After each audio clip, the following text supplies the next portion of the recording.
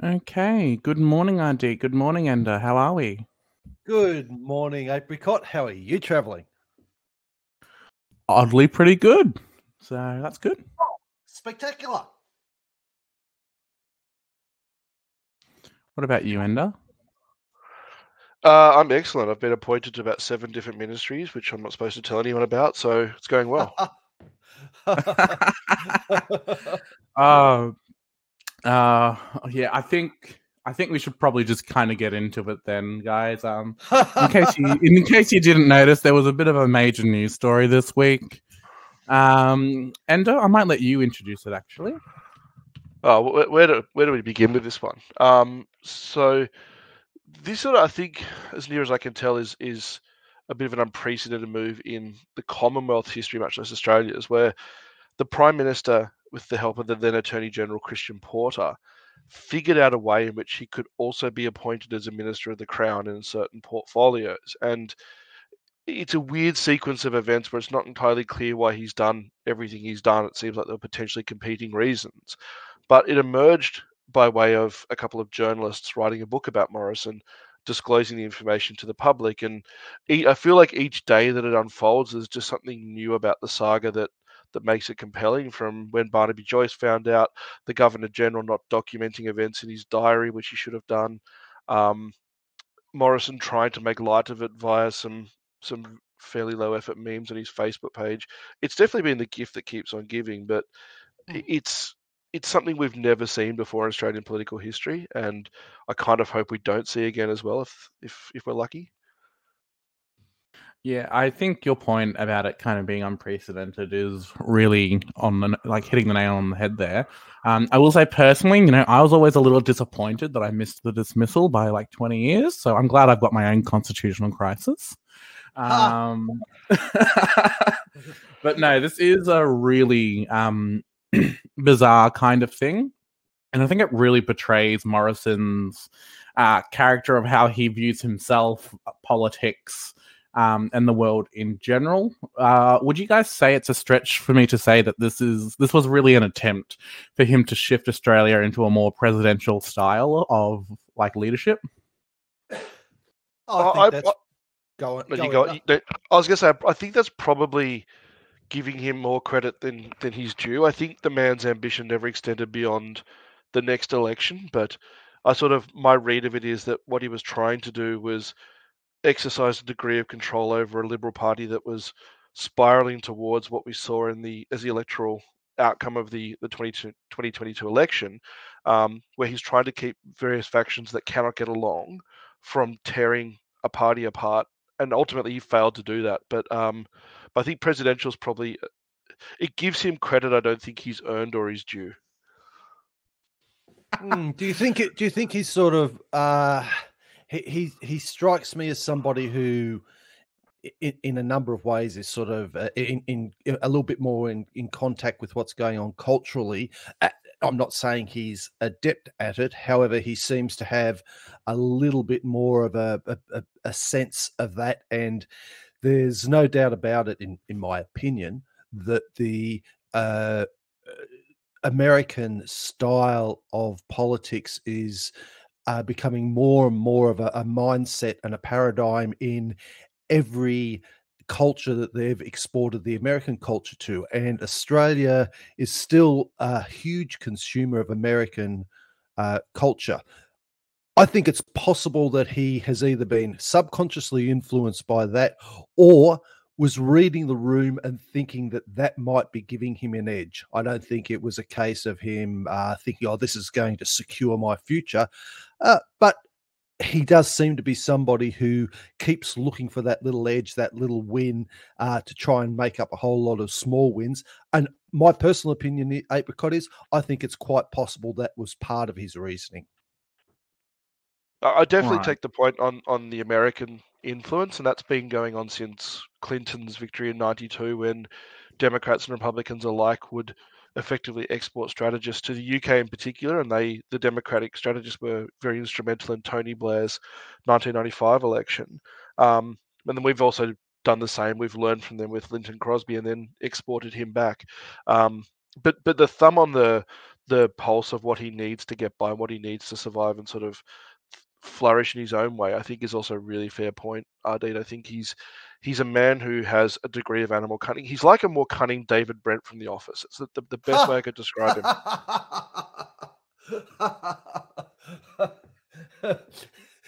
Which is also not the most flattering of it was the nicest. But, yeah, it was the nicest I could manage on a Sunday morning for him.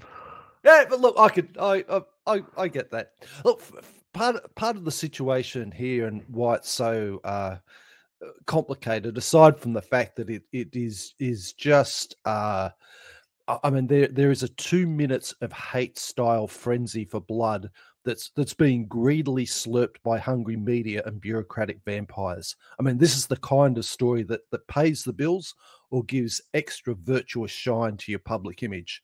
And it's such a juicy story, but there's also a difference between what's legal, what's moral, and what's good optics. There's an article in news.com.au by Samantha Maiden on 16th of August titled "Tony Abbott Weighs In on Scott Morrison's Secret Minister Scandal as Andrew Bolt Calls for Resignation." And there were 2 quotes in there, admittedly, one from Abbott, who and one from John Howard. John Howard's one was that he said there was no evidence to date that the move was illegal, and I don't think anybody has credibly disputed that yet. There's certainly lots of TV solicitors and pundits pointing out exactly why it is illegal. It's yet to be proven, though. Abbott also had his opinion that he didn't think it was illegal, but there was a comment on here, which again is part of why it's so complicated, that I thought was a valid comment. I'll just read it out. The pandemic was a completely unprecedented situation, and a whole lot of things that normally would never have been done were done. And without knowing a lot more than I have currently read in the papers, it seems to be, without knowing a lot more of what I've currently read in the papers, it would be reluctant to condemn what seems to have happened, Mr. Abbott said. I think that is another valid angle. You know, there's been a lot of acceptance of what went on during the pandemic, and it seems to be a little bit of a pick and choose based on ideologies on what boundaries are pushed. So it's a complicated story that I don't think can be neatly wrapped up. No, and I think that's a very valid point. And if you look at the timeline of events, how they planned out, it's almost like there's 2 phases to this. There's the first phase. So on the day that the pandemic is declared in Australia, Morrison is appointed to the role of the health minister. That's 14 March 2020, and Greg Hunt seems to be on board with that. And the idea that it was a backup has a degree of sense to it, only so far, because if you're shutting down face-to-face contact and you're trying to limit people's exposure to one another, then the way of doing a backup ceremony is under question. But if you've got someone ready to go, on the assumption the minister struck down, great. But you should tell the people, and there's no reason not to.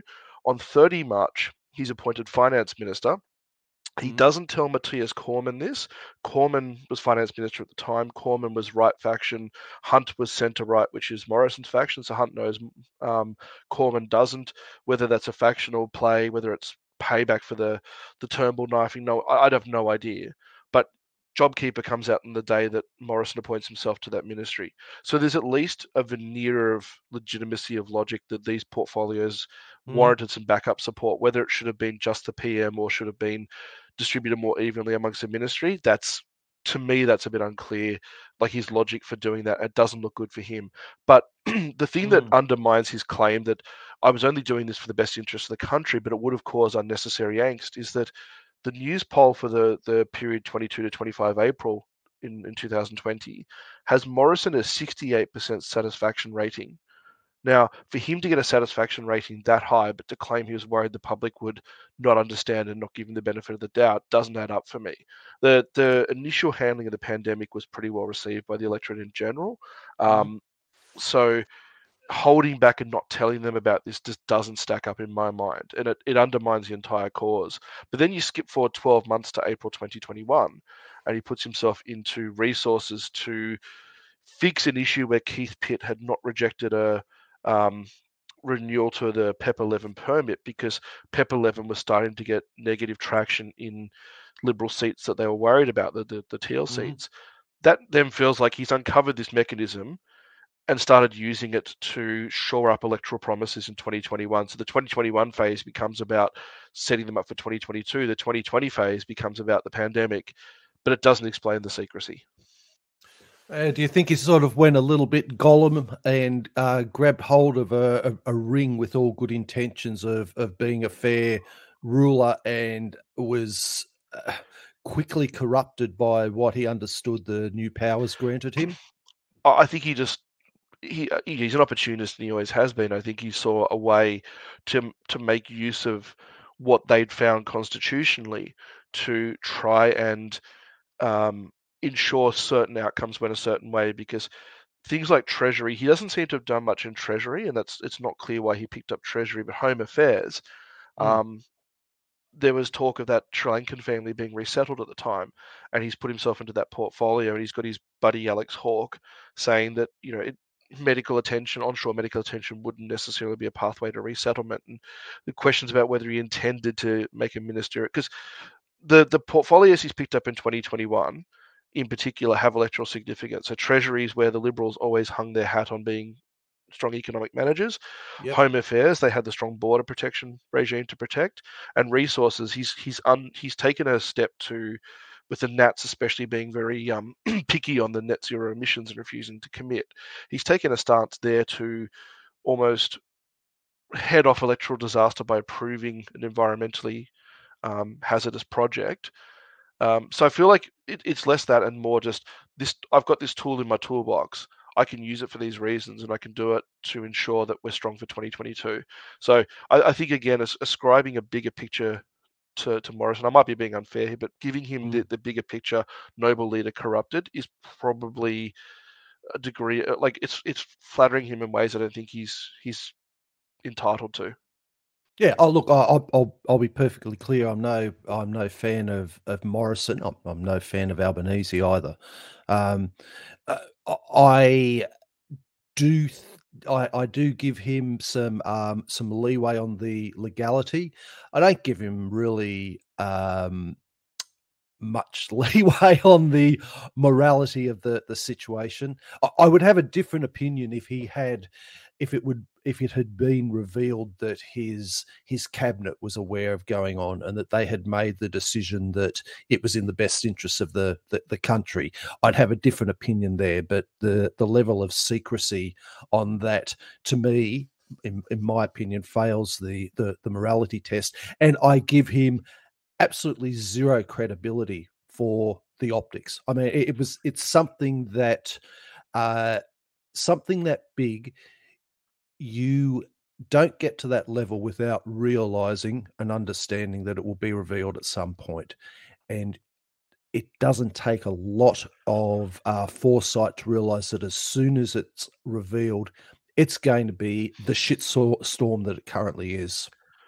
Yeah, exactly. And on the legality front, near as I can tell, the Constitution doesn't prescribe the ratio of MPs to ministry. So you could have a number of ministries being held by one MP, and it seems now you can have a number of MPs holding one ministry. I mean, accountability would rest with the decision maker at that time. It wouldn't necessarily create too much confusion there.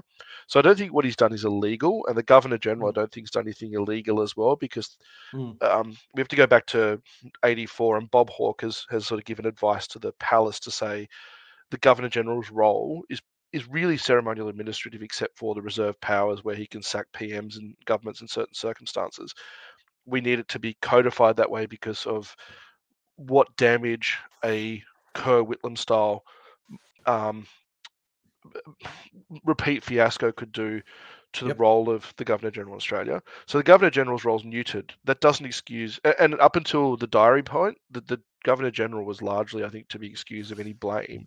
Failing to document the diary then starts to call into question whether the Governor-General was acting on behalf of the Crown or acting on behalf of themselves. And I think where you come down to it on both of them is the fact they haven't done anything illegal still doesn't mean what they have done is respect the integrity of the officers they're appointed to, and haven't taken steps that have damaged the reputation and standing of those officers. And the right thing to do, or the good thing to do, in my mind, is that they should both resign. I don't think they need to be sacked, but I think that they should offer to go rather than drag this out any further.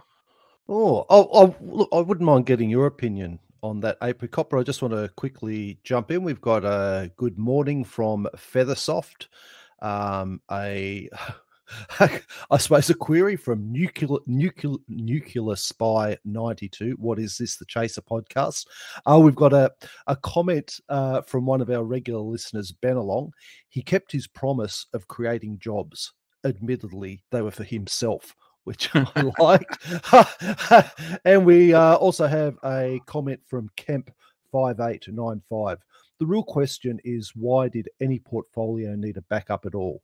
Wouldn't the decision-making default to the PM if the minister was taken out? Oh, that's good.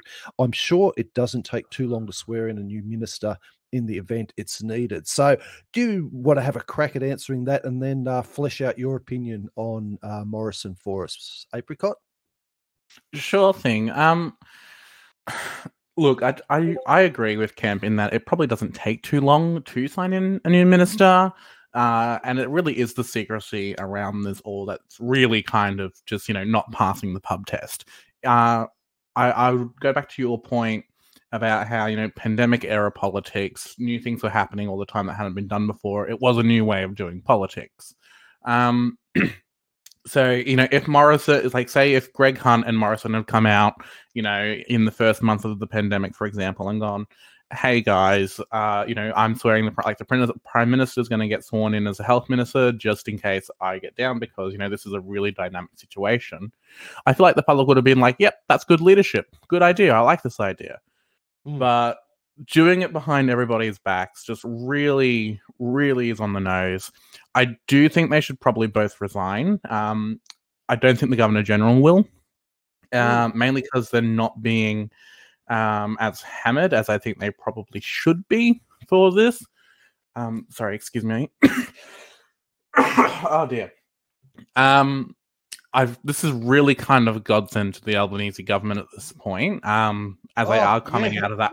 They are coming out of that honeymoon period, and now they can really focus on the previous government and be like, look how crap they were, look how dishonest, everything, and what are you going to do, Peter Dutton, to make sure that a future government, new lead, doesn't do the same thing. And a byproduct of that, though, is they really don't want to focus on the Governor-General because they can't really, that's not, the Governor-General isn't Liberal. And I think they'd really like to hammer the Liberals on this. That's an interesting observation, yeah. But yeah, so in short, they should both definitely resign. It's just, it really doesn't pass the pub test. And yeah, I think, honestly, Andy, you did a fantastic job of laying out the timeline.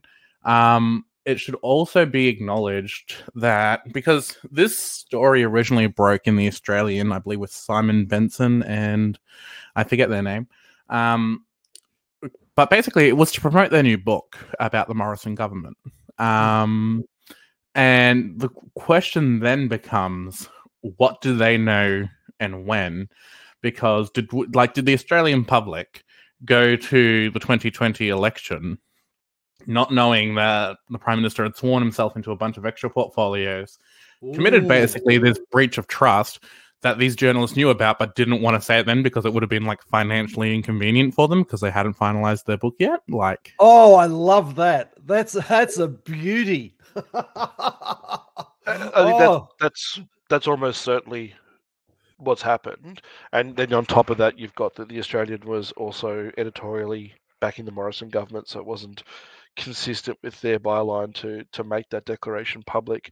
And it's interesting because when you were saying that, and I was playing it through in my head, Apricot, I thought, would it have changed the result, or would it have made the drubbing even worse? And it's hard to say because I think the people who, after watching Morrison for 3 years, particularly in 2021, as he did his level best to demonstrate how unfit he was for the job. If they still went to the polls wanting that returned, would this have shaken their faith or not? I don't know, but I think the Australian public definitely went to the polls in this year without all the information that it needed to make an informed decision. We made, I think, the right call in the end with the information we had, but it's a very interesting what-if scenario. And I think it really is. It maybe is the quiet point of the story, really, because it's really kind of a cornerstone of democracy, where the citizens look at the options, they weigh up policies, they weigh up the government, and they go and make an informed vote. They don't just vote. We really want people to be making an informed vote. And so, I would really like some answers personally on this. It's also worthwhile acknowledging Barnaby. Sorry, it's also worthwhile acknowledging Barnaby's performance on Insiders this morning. I'll admit I don't watch the show anymore, mainly because I value my sanity. And you guys should be listening to Talking Auspol instead. But it did seem to Barnaby apparently did seem to really kind of hint that he was sort of blackmailed by Morrison about it in terms of allowing himself to be sworn in to these portfolios because it may violate the coalition agreement and things like that. What are your thoughts? I mean, I'd need to know more because I don't have a lot of trust for Barnaby either. He sort of the implications for all of this. The Keith Pitt thing stacks up from an electoral politics perspective, but why the Nats would go along with it when they were already starting to cause trouble over the net zero problem, that doesn't make a lot of sense. So, but then how is he blackmailed? He's claiming he didn't really think through why Morrison made these decisions that were not within his remit as Prime Minister, and he never really questioned it. It's a somber reminder this guy was once Deputy PM. Your comment too about not having enough information, I think, is running through this whole thing at the moment. There's no transparency. There's no full details.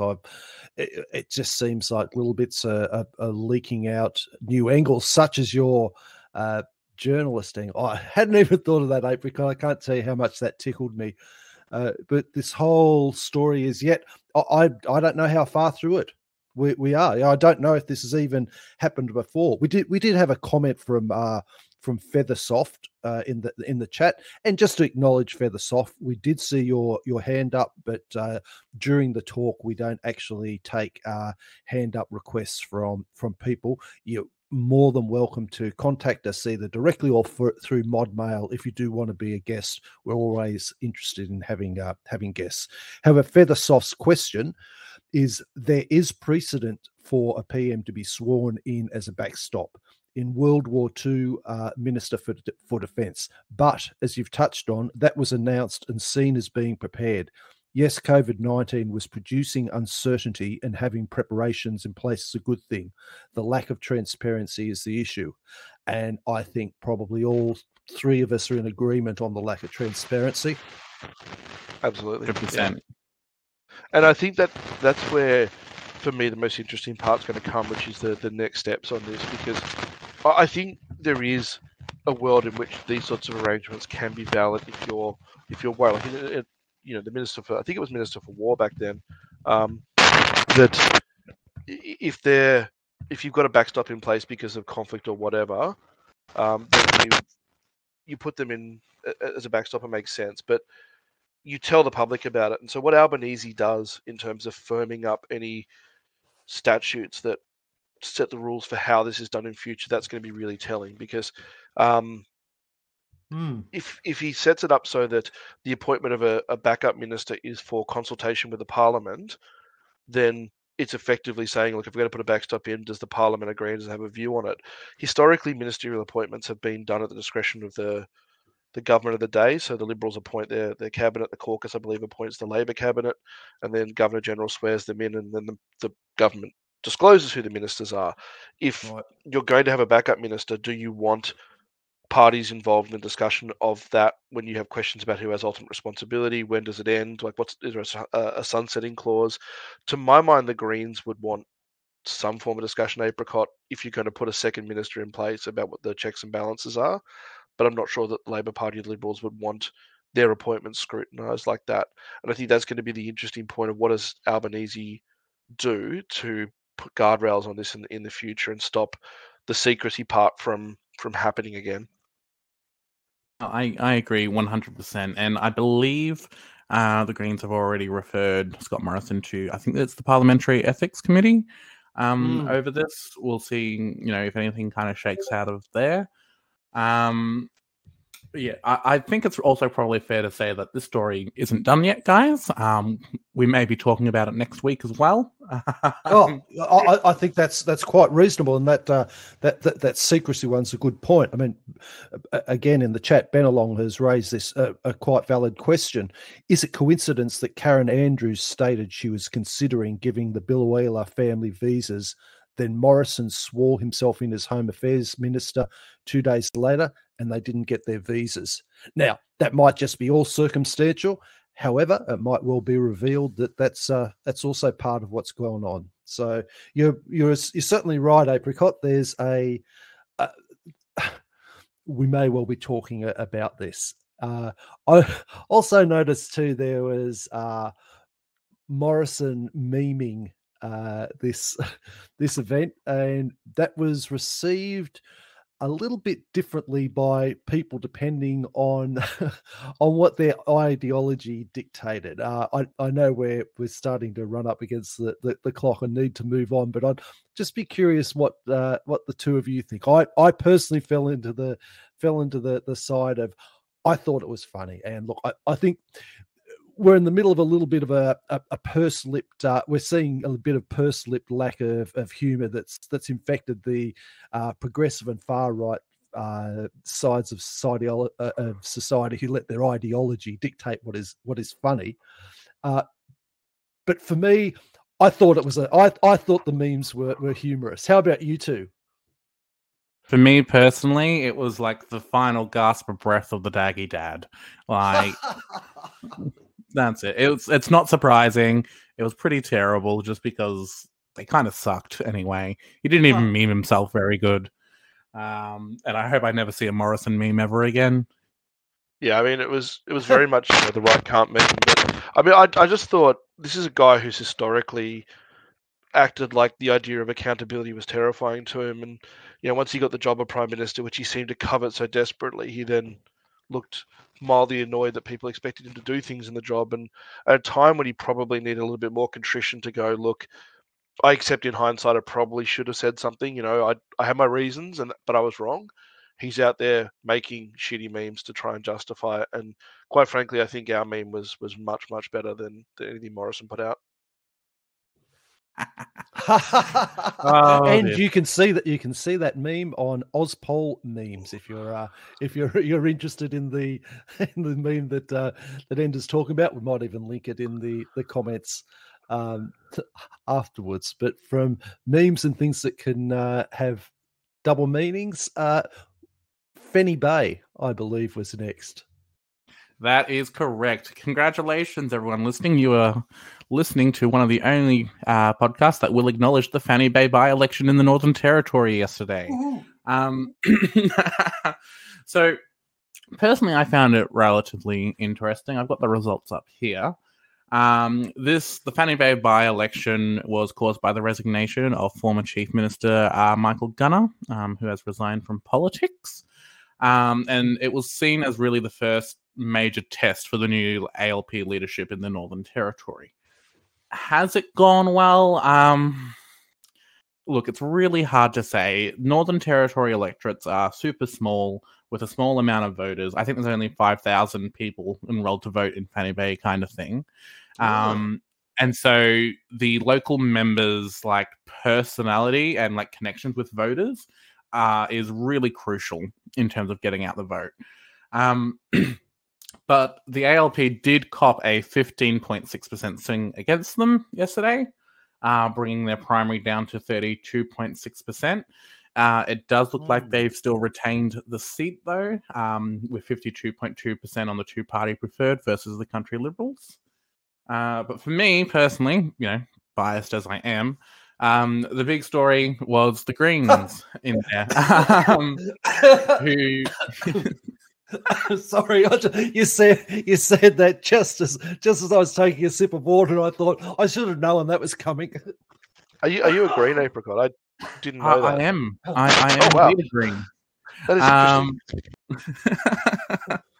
So the Greens recorded a 9.2% swing in Fannie Bay, taking their primary from the previous election of 10.2 to 19.4%, which means that the Northern Territory Greens actually kind of have a competitive seat now in the Northern Territory, which is really great. I know the NT Greens have really invested a lot of time and resources into the Northern Territory. For those who don't know, the Northern Territory is currently the only jurisdiction where the Greens don't have a parliamentary presence.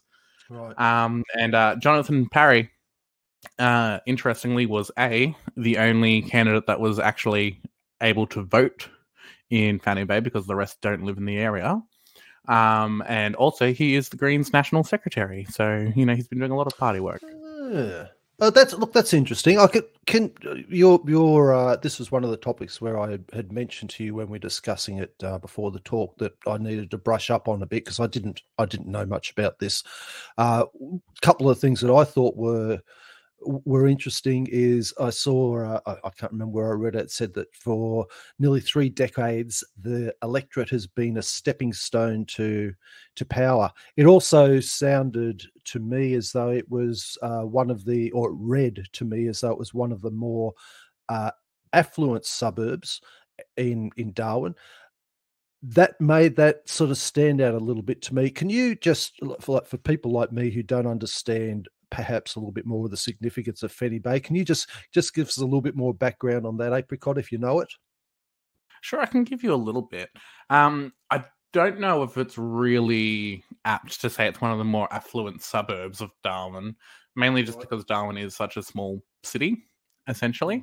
But it is, however, basically it is one of the few electorates that is entirely located within the city.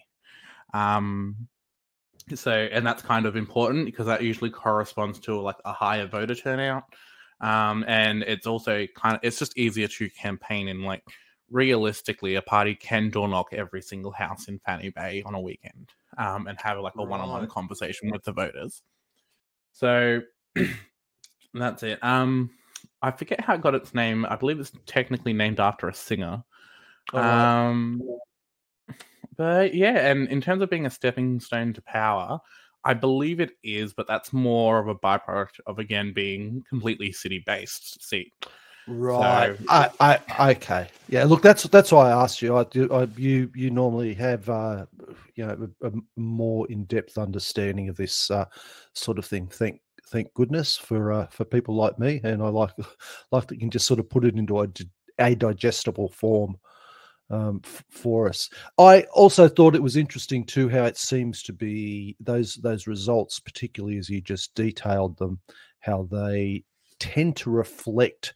I can't remember the word for the sort of current mindset, or the hive mind. I know it's a German word, but I can't remember. Zeitgeist. Zeitgeist, thank you. That's the word. Yeah, it does. Those results do seem to reflect the zeitgeist of the Australian voting population at the moment. A win for Labor, but arguably a loss with how much they lost. A little bit of a poke in the eye for the Liberals, and both of them taking their eyes off the Greens, running up behind them. Perhaps. I will say that the country Liberals did actually have a fairly okay showing. They had a 7% swing, bringing their total to 41%. At the next election, they could win it. But I'd almost be on the verge of calling it a three-way contest. Because environmental issues are actually really prevalent in the Northern Territory, especially with fracking, which the Greens really have, for lack of a better word, a monopoly on in terms of public trust.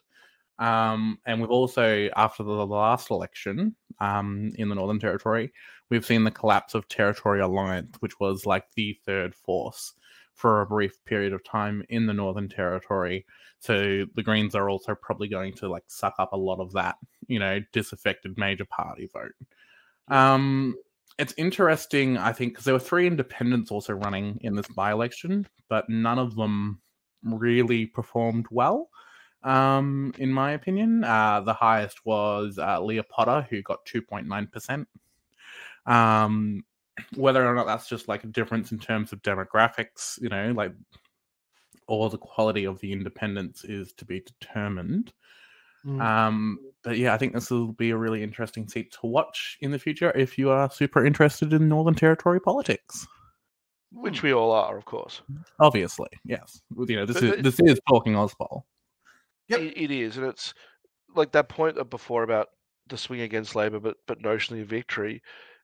By-elections, at least at the federal level, have always been difficult for incumbents to sort of win. I know this is not on the same sort of wavelength as that, but it's that picture that Labor's in now, which is we won, but we also got a massive swing against us. So what's the messaging behind that? And I think broadly Albo's behaving like he understands that message is out there, that there's no guarantee that they won't get a Liberal like drubbing at the next federal election. But it's obviously too early. You've done much about it, but it'd be interesting just to watch in any future state and federal by-elections whether that theme of being the lesser of two evils is something that Labor Party picks up on and responds to institutionally at a policy level, or whether they set themselves up for troubles in 2025. I would also agree. I'd also make the point, just quickly, on the super thrilling topic of territory representation at a federal level. Based off this result, should the ACT and the Northern Territory get extra senators? Because I know there has been that discussion lately, be it 3 or 4. I would be fairly confident of the Greens managing to get a senator in the Northern Territory. Can we just do a little quick segue on that and get your opinion on it? I can't even remember why it came up a little while ago, and I saw the argument against it was population based. The argument for it was sort of more of a size and importance base. What's your, well, actually probably both of you, given that you're more sort of au fait with all the details, and maybe you first, Ender. What's your opinion on the ACT and or Northern Territory getting their representation increased? I mean, I'm not opposed to it at all. I think that I'm probably more familiar with the ACT, having lived there for a bit and worked there, but from the journey it's been on historically, especially in the last 20 years, in terms of growing as a city and really coming into its own as a kind of not just a town built around government, but people moving there for quality of life reasons and the like. It doesn't make sense that this representation should be decided by factors that are several decades out of date. So I'm not opposed to the idea at all. I think it's a good call. What about you, Apricot? It's a really interesting subject, in my opinion, and I don't really have a concrete position on it, because the main argument is that the ACT actually now rivals Tasmania in terms of population. I think Tasmania has maybe like between 60 to 100,000 people more, which, that's a pretty large number, but on the scale of population, not really. Whereas, while the ACT has, 2 senators, Tasmania has 12. And so there is that disparity. The problem is, though, if we're looking at it relative to population size with the other states, the ACT would be overrepresented if it got more senators. And the argument that Tasmania is more overrepresented in the Senate isn't an argument that we should also be overrepresented in the Senate. So on that's one side of it. But then you have the other, where there is only 2 senators and they're elected every term. It is really I can understand, a Territorian's irksome, like how they'd be annoyed at it. Will it change? Maybe. I do think the territories deserve a bit more independence, the ability to, make their own laws and things like that. Because we have seen the federal government intervene before. Yeah, it's not going to be a quick issue that's resolved, unfortunately. And I'm not entirely sure what the correct answer is. Oh, okay. Look, I was just interested in your opinion. I suppose you could argue getting the extra representation could act politically as a bit of a safeguard mechanism, which sounds like a good topic. Yes. Thank you. On that note, Ardeet, we may move to our final topic of today, which is the government and the Greens appear to be gearing up for a new legislative fight with the safeguard mechanism. The Greens have signalled that they will be pushing harder than they did on Labor's climate target, which will be really interesting to see. The main part about this that I kind of wanted to talk about, though, is actually less about the safeguard mechanism and really Albanese's response to this, because he had a key point where he said that, I'm not really going to pay attention to the Greens. They'll, always be looking for product differentiation between us, which I thought was a really interesting term to use. And I don't like it. I don't like the idea of boiling policies and politics down to a product that you're selling the masses. And it also draws this false equivalency between their policies, like, we both have, good climate policy, so the Greens are just going to look for a way to brand theirs to be more shiny. Doesn't really hold up to me. I was wondering, I thought I'd just get your opinions about that. I saw it as a bit of a rebuke to Ban getting a bit punchy on calling the Labor Party a centre-right party, and that was just a very subtle way of sort of re-establishing Labor's bona fides as a progressive party and saying, well, we're both progressives, and so the Greens are just doing this to make themselves sound like they're a better choice than us. And it was that subtle. I think since it'll be my main criticism of Albanese in the 70 or 75 odd days he's been in office is just the way in which there's been a bit of that kind of factional flexing on the Greens and trying to put them in their place. It feels a bit like that. And I think it's also an attempt to try and keep the middle ground whilst also keeping it's trying to have his cake and eat it too, a little bit. But I definitely feel that, especially challenging Paul Keating, this party, this venerated elder statesman of the Labor Party, to a debate on their credentials and calling them centre-right, I think that invited a response like this. You need to actually pick up on something there. It wasn't Bant's challenge, wasn't a call about whether or not Labor is a centre-right party necessarily to Keating. It was more that Keating himself had hit back over Bant, referring to the Labor Party as a neoliberal party, and that basically the Hawke-Keating governments had brought neoliberalism to Australia, which Keating sort of seemed to reject, despite previously in as recently as I think 4 years ago, he was crowing about the merits of neoliberalism that he'd done when he was the Treasurer and Prime Minister. So I just want to pick up on that point, that it wasn't necessarily Labor is a centre-right party, which I would personally say they are. It was more about the long-term damage that neoliberalism has done in the country. No doubt about that side of it. I think it was just more, you're going to see more of this kind of tit for tat.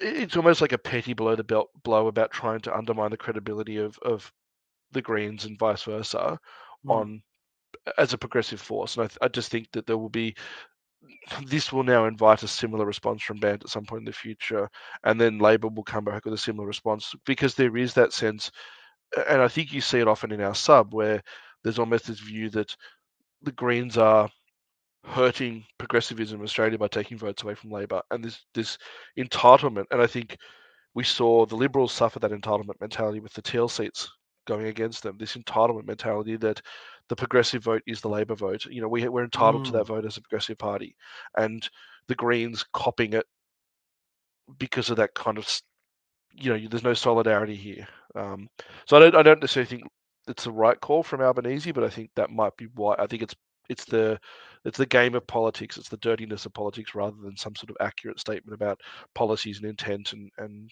position. Yeah, and that's probably why I would disagree with you, Apricot. I actually do think it's trying to package the most glittery product. It's unpalatable when you have, say, your level of depth of understanding of what's on offer, to see it reduced to shiny little sound bites. But the name of the game is, getting the punters through the sizzling sausage parade next election, and making sure you get their tick in your box. And I think you have to simplify it, and I think part of simplifying it is creating something like we've got the better product, and ignoring the fact that it's completely different. I think that's exactly what they're doing, and personally, I think it's quite a prudent political move, as unpalatable as that might be. I'd probably agree with that. Like, I can acknowledge the, realpolitik move of him, trying to really establish that, we're essentially the same, but the Greens are just trying to be different. Again, it is quite unpalatable to me. I do think the ALP is very worried about the next election. It's only been 100 days, not even. But as the results are going, it's really going to... I think we are seeing a kind of degradation of the two-party system, especially in Queensland. Well, we can only hope. True, that's true. But yeah, I do not like Albanese. I think he is... I think at times he does see the Greens as more of his threat rather than the Liberal Party, particularly under Dutton, which isn't going to be very fruitful, I think, for the country. No, I think ultimately it won't be, and I think Ender's point about that sense of entitlement that typically I and a lot of other people tend to associate that sense of entitlement with the Liberal Party. I think it's also being revealed now in Labor's interactions with the Greens that there's that very same sense of entitlement. And my personal opinion is that's a characteristic of the two majors. And to me, I wonder, why are people so convinced that Labor are somehow immune to the lobbying and pressures of large corporations and external influences in the same way that the Liberal Party isn't? It's it's just sort of a belief that I don't understand why the new guy in town is suddenly somehow less subject to that than the previous the previous party that was in. Well, that's because... sorry, Ender, I'll let you go. So I was going to say, part of it I think is because of the position that Labor has historically held rather than currently holds on the more sort of progressive side of politics, and the way that's associated with more of a reverence for fact and science-based approaches, and it's seen to be a little bit cleaner, I think, than necessarily it is once you get below that surface veneer. But I think just to be the one person giving Albanese a bit of credit here, I think he's a canny political operator, and that what he's done so far in a very limited window of time is come in and be boring and competent, because that's what the country needed, and not just what he needed to be successful in the polls, but Morrison presided over a period that, even if you want to be favourable to him, was a tumultuous period, and the country, I think, needed a bit of a reset and an excuse to get some faith back in its institutions, and that has been delivered. Whether it continues, I don't know, but I think for all of the faults, that point probably does need to be called out, that the stability is actually something that, on a bipartisan note, people should be able to acknowledge and respect that he has brought that into political discourse at the moment. Yeah, look, I think True. that's a fair point, but I think just because you superficially wipe the toilet seat clean doesn't mean the same old redbacks aren't still living under it. Oh dear. I would like to give you guys a few numbers, sort of, to really kind of put the ALP Green relationship into context. These are coming from the forthcoming election study from the 2022. I won't be able to give you exact numbers, and these are wonky because, again, I don't want to say where I got these. Sorry, guys, for all the secrecy. I'm doing a Morrison. But Are you a minister too? No, I'm not a minister. I'm not that good. Only assistant minister. Yeah. But there's a few crucial numbers. If we recall from the 2019 election, the Greens were the second largest group in terms of young voters that had support from young voters. Labor just edged them out, I believe. That has apparently grown. I wouldn't be surprised now if, in terms of young voters, the Greens are the largest party in terms of support. From just to interrupt, these are federal figures. Yeah, these are federal. There's also it's been well known that there has been a decline in partisanship in Australia. And when I say partisanship, I mean like people identifying as a member of a political party or as like a Labor voter or a Green voter. That's been a downward trend for ages now. Would you guys agree with that? Definitely. And I think there's another point. The Guardian's made this often, that those who do join parties tend to be more ideologically motivated or ideologically obvious than the broader electorate. So Liberals are more right-wing than the average voter. Labor and Greens members are more left-wing than the average voter. And that obviously has implications for pre-selections and for policy decisions as well. True. But one of the things that apparently is in the forthcoming federal election study is political partisanship as a whole is down across the parties, except for the Greens. That's actually risen. There are now more Green partisans than ever, which I think is rather telling. And I do actually know this number, but I'm not going to say it just in case I get told off. But at previous elections, we quantify how many voters considered voting for each party, but ultimately didn't. And so, from 2013 onwards, roughly about 10% of the electorate has considered voting Green before. Okay. Which kind of tracks with our vote. However, at 2022, I do know that number is much higher, at least double. So that's interesting. Yeah, I think it's going to be a really interesting few electoral cycles.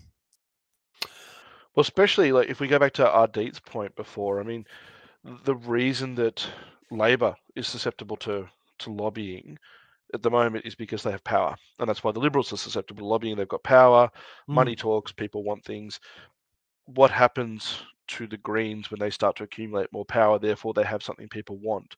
Are they going to remain aloof to that, or is it going to bring them towards a more centre-left position, drag them a little bit further away from the kind of what Bant described as a more social democratic position to a more liberal democratic position as a result? Because that might also bring in an influx of more pragmatically minded members, or it may not. I don't know the answer, but it will be an interesting one to watch for, because the Greens will be at a crossroads, I guess.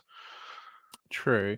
And just to touch on your point about how Bent described the party as a social democratic party, that was actually a really key moment for me, because you guys have probably seen a similar comment that I've made in the sub before, where I've often described the Greens as going through a really painful transition from an environmental protest party to an environmentally conscious social democratic party. And I feel like after 2022, the foundations for that are there. I would say that we are more social democratic rather than protest party at this point, and we can kind of scale that up. Whether or not it shifts into like a liberal democratic party, I'm not so sure. I take your point about power and the corruption influence of it, but unlike the Liberal and Labour parties, the Greens' core brand is actually really tied to integrity and things like that. They have led the way in a lot of these things, and to kind of fail on that key plank, I think would be to fail as a party for the Greens rather than just being a bit shit for the majors. Yeah, look, I'd agree with that. I think I've made the comment before that whilst it'll be a cold day in hell that I'll vote for the Greens, I have understood why I might consider that, and I've also supported a subset of their positions, and the subset of positions that I support, which I see as the saving core of them, is that sense of integrity and that sense of moral anger at how the average person is treated and surveilled. So for me, if that disappeared, Greens would be a total write-off.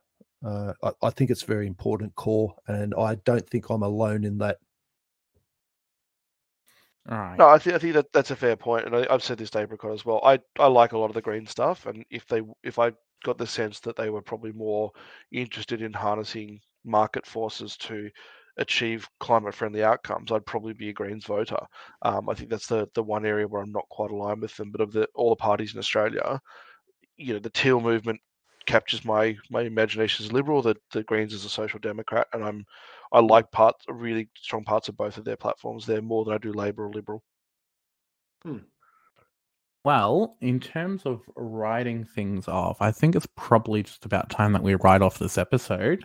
I'm not sure if we have any new comments, Ardeet, if you'd like to read out. No, I've just checked. Just let me just do a final a final check. So no, nothing, no new things to add. But look, I do appreciate the extra interaction that we had today in the chat. I'm pleased that that people are enjoying listening in and conducting a little bit of conversation in the background as they're listening to us.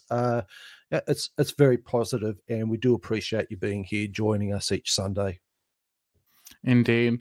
And if any of you guys would like to be a guest up here with Ardeet and myself in the future, just reach out through Modmail or comment on this post and we'll see it. Alrighty. Based on that, I'm going to head off, guys. So you all have a great day. Yeah, thank you both. Thank you everyone for listening. Thanks, Ender. See you guys. See you.